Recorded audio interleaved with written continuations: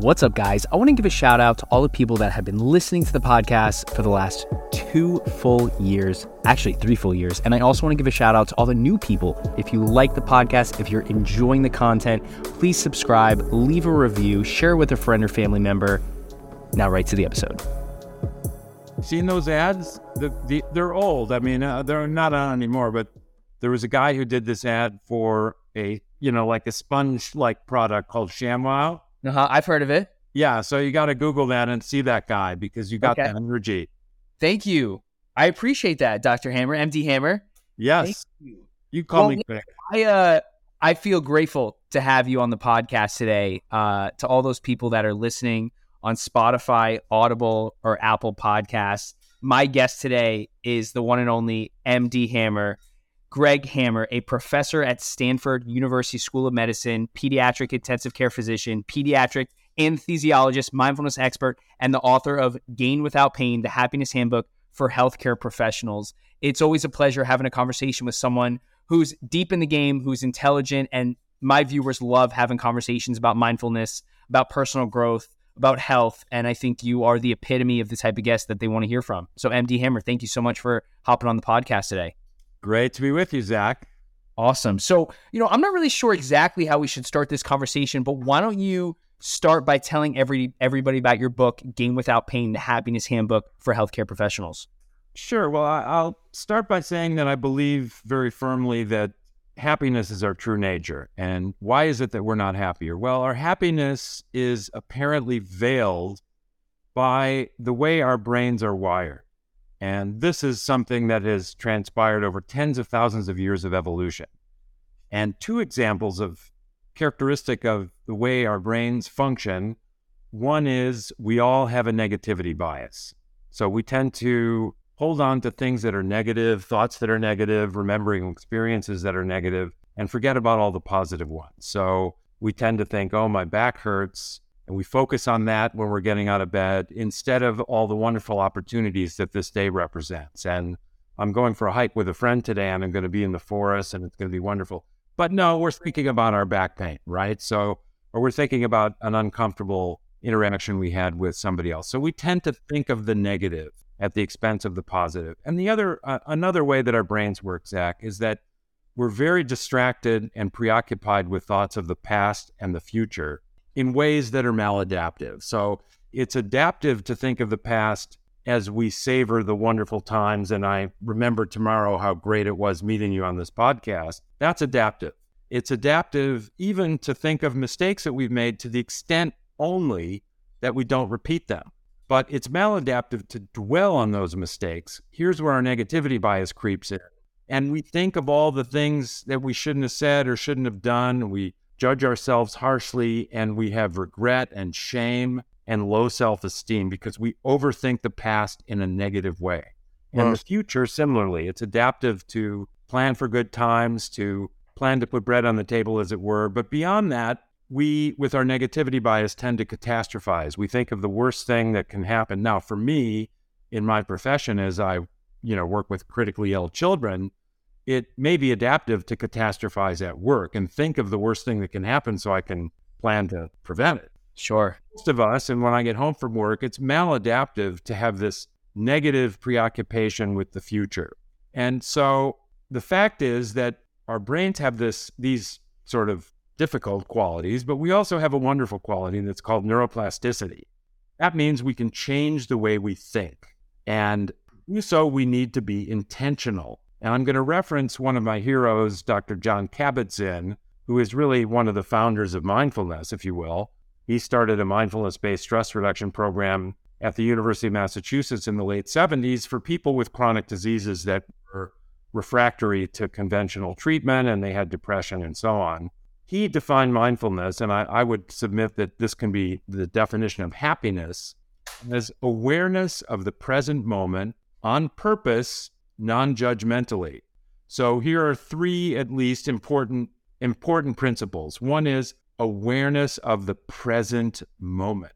It's actually the only moment that we ever experience, right? Right. Everything else in our consciousness is just thoughts, and thoughts come and go. But the present moment is what we truly experience, and that's where happiness resides. And that's where mindfulness is. That's the focus of mindfulness, is to be present. Right. On purpose. Why on purpose? Well, that's the reason that I sort of laid the groundwork by saying that our brains work with a negativity bias and with preoccupation of the past and the future. So if we're not purposeful, if we just sort of relax and lapse into our default way of thinking, it's going to be negative and preoccupied. Uh-huh. So we need to be purposeful about the way we think and therefore the way we are. And non-judgmentally. So awareness of the present moment on purpose, non-judgmentally. Why non-judgmentally? Because our brains are very analytical and we're very wary. Think of early Homo sapiens 50,000 years ago, sitting in a cave, keeping the fire going, and there might have been a saber-toothed tiger lurking outside the mouth of the cave. And the caveman or woman had to be wary of that possibility. There was constant danger. And the wary individual tended to live longer and procreate more, and therefore the genes that encoded for these characteristics of the sort of negative, wary way of thinking propagated in the population. So here we are 50,000 years later, and this is hardwired into the way we think. So again, the good news is we have this quality called neuroplasticity. If we're purposeful, we can rewire our brains because we no longer have a saber-toothed tiger lurking outside the mouth of our cave. We don't live in caves, most of us. And granted, some of us do have that threat going on, but most of us don't, and we're very fortunate, and that's a source of gratitude, that most of us live in a pretty safe place. So non-judgmentally, let's drop the judgments. Things don't have to be good or bad. We spend a lot of energy that is wasted labeling things, and with our negativity bias, we tend to judge things around us, other people, and most importantly, and most harshly, we judge ourselves harshly and negatively. So, awareness of the present moment on purpose, non-judgmentally, these are expressed in the GAIN method: gratitude, acceptance, intention, and non-judgment. Interesting. I knew you were going to somehow tie it together. I was waiting for you to close the loop and put a beautiful bow on it.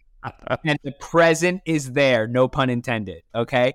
But there's so many different ways I want to go with this conversation. And there's so many metaphors and analogies and real world situations that we could reference that, kind of just culminate everything you discussed. But the one thing, the story that comes out at me when it's like non-judgmentally is that story of the guy and the horse, and his horse runs away and someone says, "Oh, that sucks, your horse ran away." Like he goes, "Oh, maybe so." And then a day later, the horse comes back with another horse. And then the person goes, "Oh my God, that's so amazing. You now have two horses." He goes, "Maybe so." He gets on the horse. He falls off the horse. He breaks his leg. He's paralyzed, whatever. They go, "Oh my God, you're paralyzed? That sucks." He goes, "Maybe so." The next day they come and they're drafting people for the war or battle.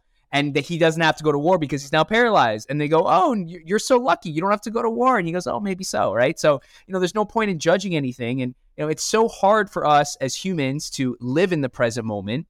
And obviously we all acknowledge that it's the only moment we ever have. In the past, we experienced the past in the present, and we're going to experience the future in the present. But this is my question for you.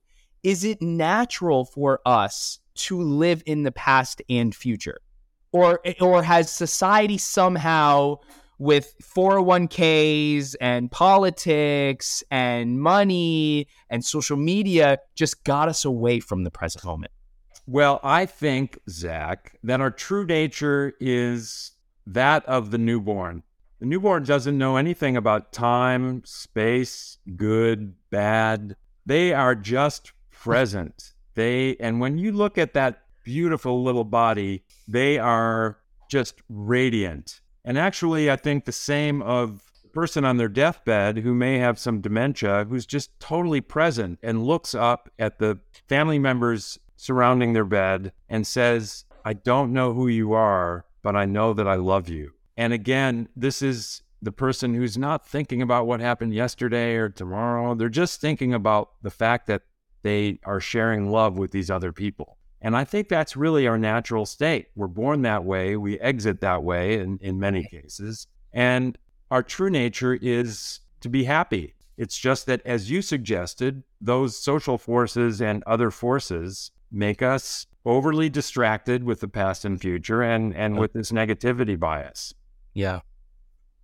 And we could think of all the ways that that happens. And I think the factors that you mentioned, social media. So when we engage in social media, and not just you and I, but rather the humanity at large, there's a lot of judgment, for example. Tough.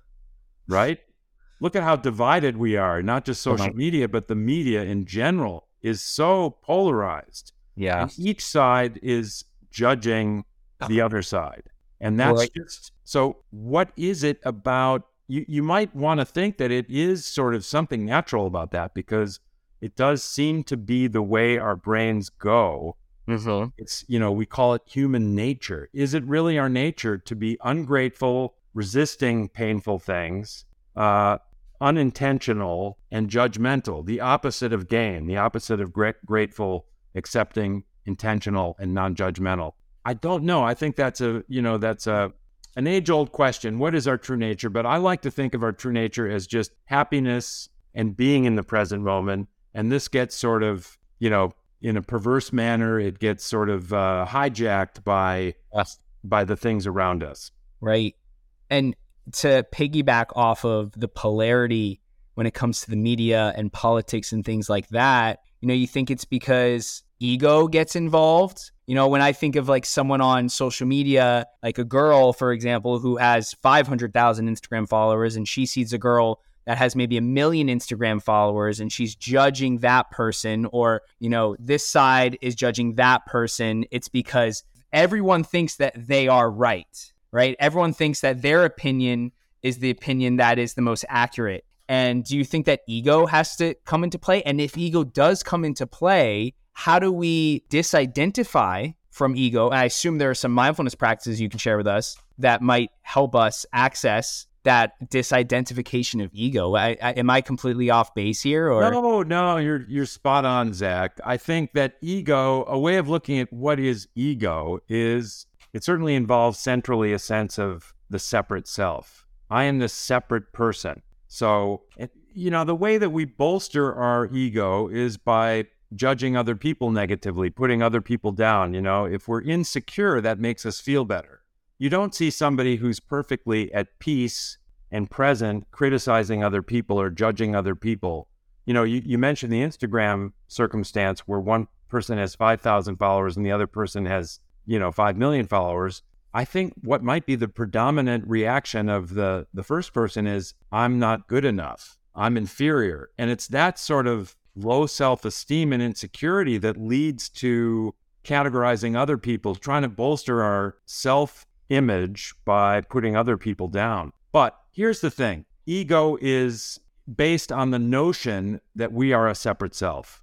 And if we think we are a separate self and that we appear at some point, we live a life, and then we disappear, we are going to be very fearful, insecure, unhappy, anxious, because we are this separate self. What happens when we die? Right. If you think that you're just this separate entity and you're apart from everything else, that's a pretty scary notion. And that's really the basis of ego. So the obvious remedy for that is recognizing our true nature, that we are not the separate self. And, this incredible production on Netflix called Fantastic Fungi talks about have you seen it? I've seen a little bit of it. Yeah. Yeah. Oh no, you got to watch the whole thing. I mean, the one of the beautiful things in that production is that the reality is that fungi are everywhere. They're like right below our feet when we're walking outside, and they form this infinite lattice network, kind of like our brain cells, our neurons, and all the connections they have and so on, but even more extensive. And they really cover the earth, and they have almost an infinite number of connections. And it's really one grand mycelium. And actually, when we die, we kind of return to that mycelium, right? That's what happens when our bodies break down and so on. And so in a way, this is very reassuring that we're simply part of this infinite lattice work that underpins the very earth itself. It's a living, breathing thing that is almost impervious to climate and other forces external to it. And the notion that we are part of this and maybe temporarily taking a different form, but returning, in fact, to the great mycelium. Yeah. Reassuring because we're not separate. We're all joined.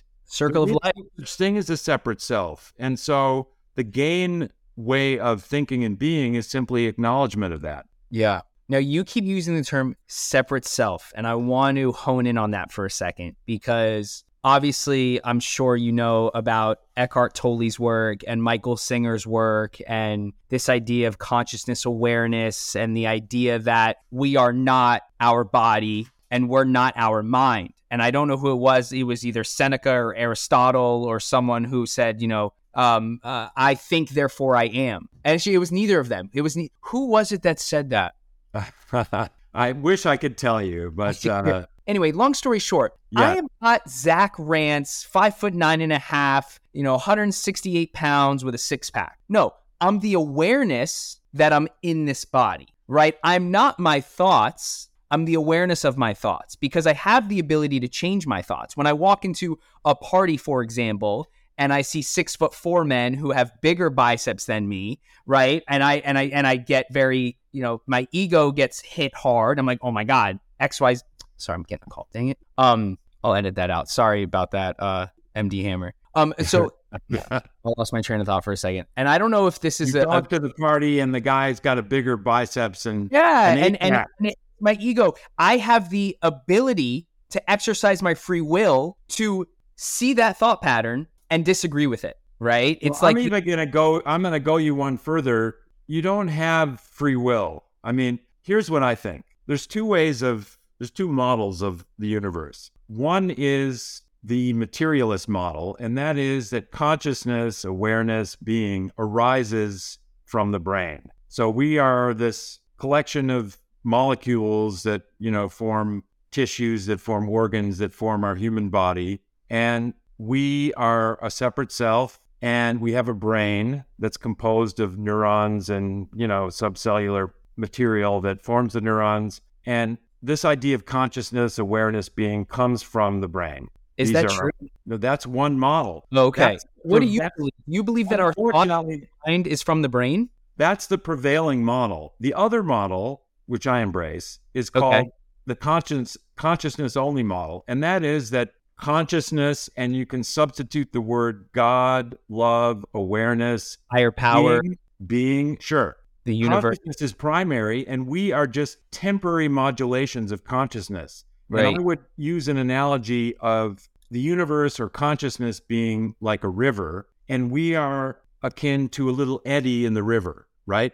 We're made of the river. You can't take the eddy out of the river. The eddy just sort of seems to arise spontaneously, is very temporary, and then yields its energy back to the river and apparently disappears. It's never gone anywhere. It never arose and disappeared. It's just part of the river. It is the river. You can't take it away from the river. That is us. That is Zach. Zach is a little eddy in the river, which is consciousness. Consciousness is primary, and everything else is just a temporary modulation or change in the shape of consciousness. You can think of the ocean being the universe and consciousness, and there's a wave, and we could be either like the wave, very temporary reshaping or modulation of the ocean or consciousness, or maybe the little spray that comes from the wave. We're this temporary little droplet that's really not separate from the ocean, and it doesn't appear, disappear. It's a modulation of the ocean. And so I think that consciousness only model makes a lot more sense to me. The materialist, reductionist model just has too many holes in it. Yeah. Yeah, like who said that thoughts come from the brain?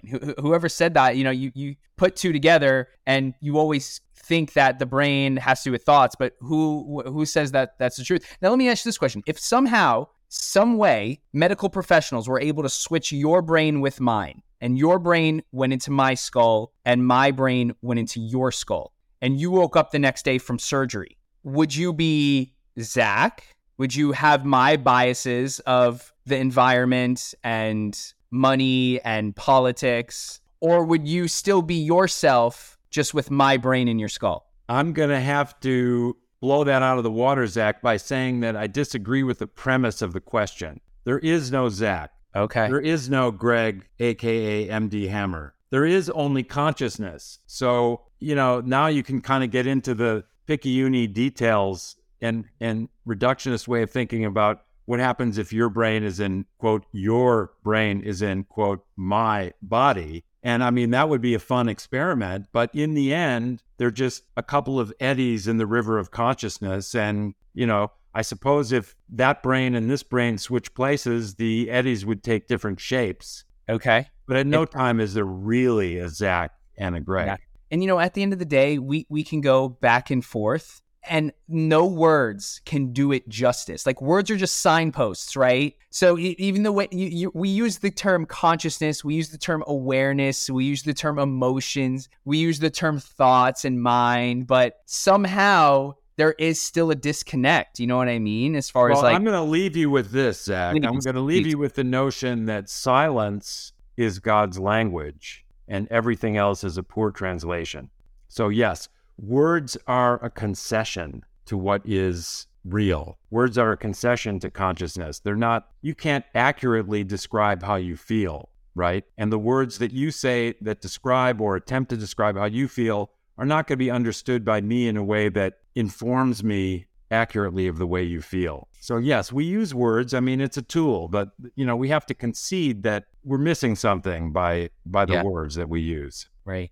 Okay, so let's get back to some emotions real quick. And I know you're super busy. I want to just get 5 more minutes of your time, but I want to hit home, and I want to bring some value to the audience. Obviously, this has been such an amazing podcast so far. To all the people who might have just chimed in, maybe you missed the introductory. My guest is MD Hammer, Stanford professor, School of Medicine. So let's talk about emotional intelligence. Let's talk about appreciation and acceptance and gratitude. Now, we have free will, and I know you don't believe in free will, but is there some way that we can feel appreciation by changing our thoughts? And if so, how do we do that? Zach, you got to read my book. Okay. Gain Without Pain. The GAIN is an acronym for gratitude, acceptance, intention, non-judgment. So it starts with sitting down in a comfortable place, closing your eyes, hopefully in the morning after you've opened the blinds, and getting in touch with your breath, slowing it down. This reduces your heart rate and blood pressure and the adrenaline in your body.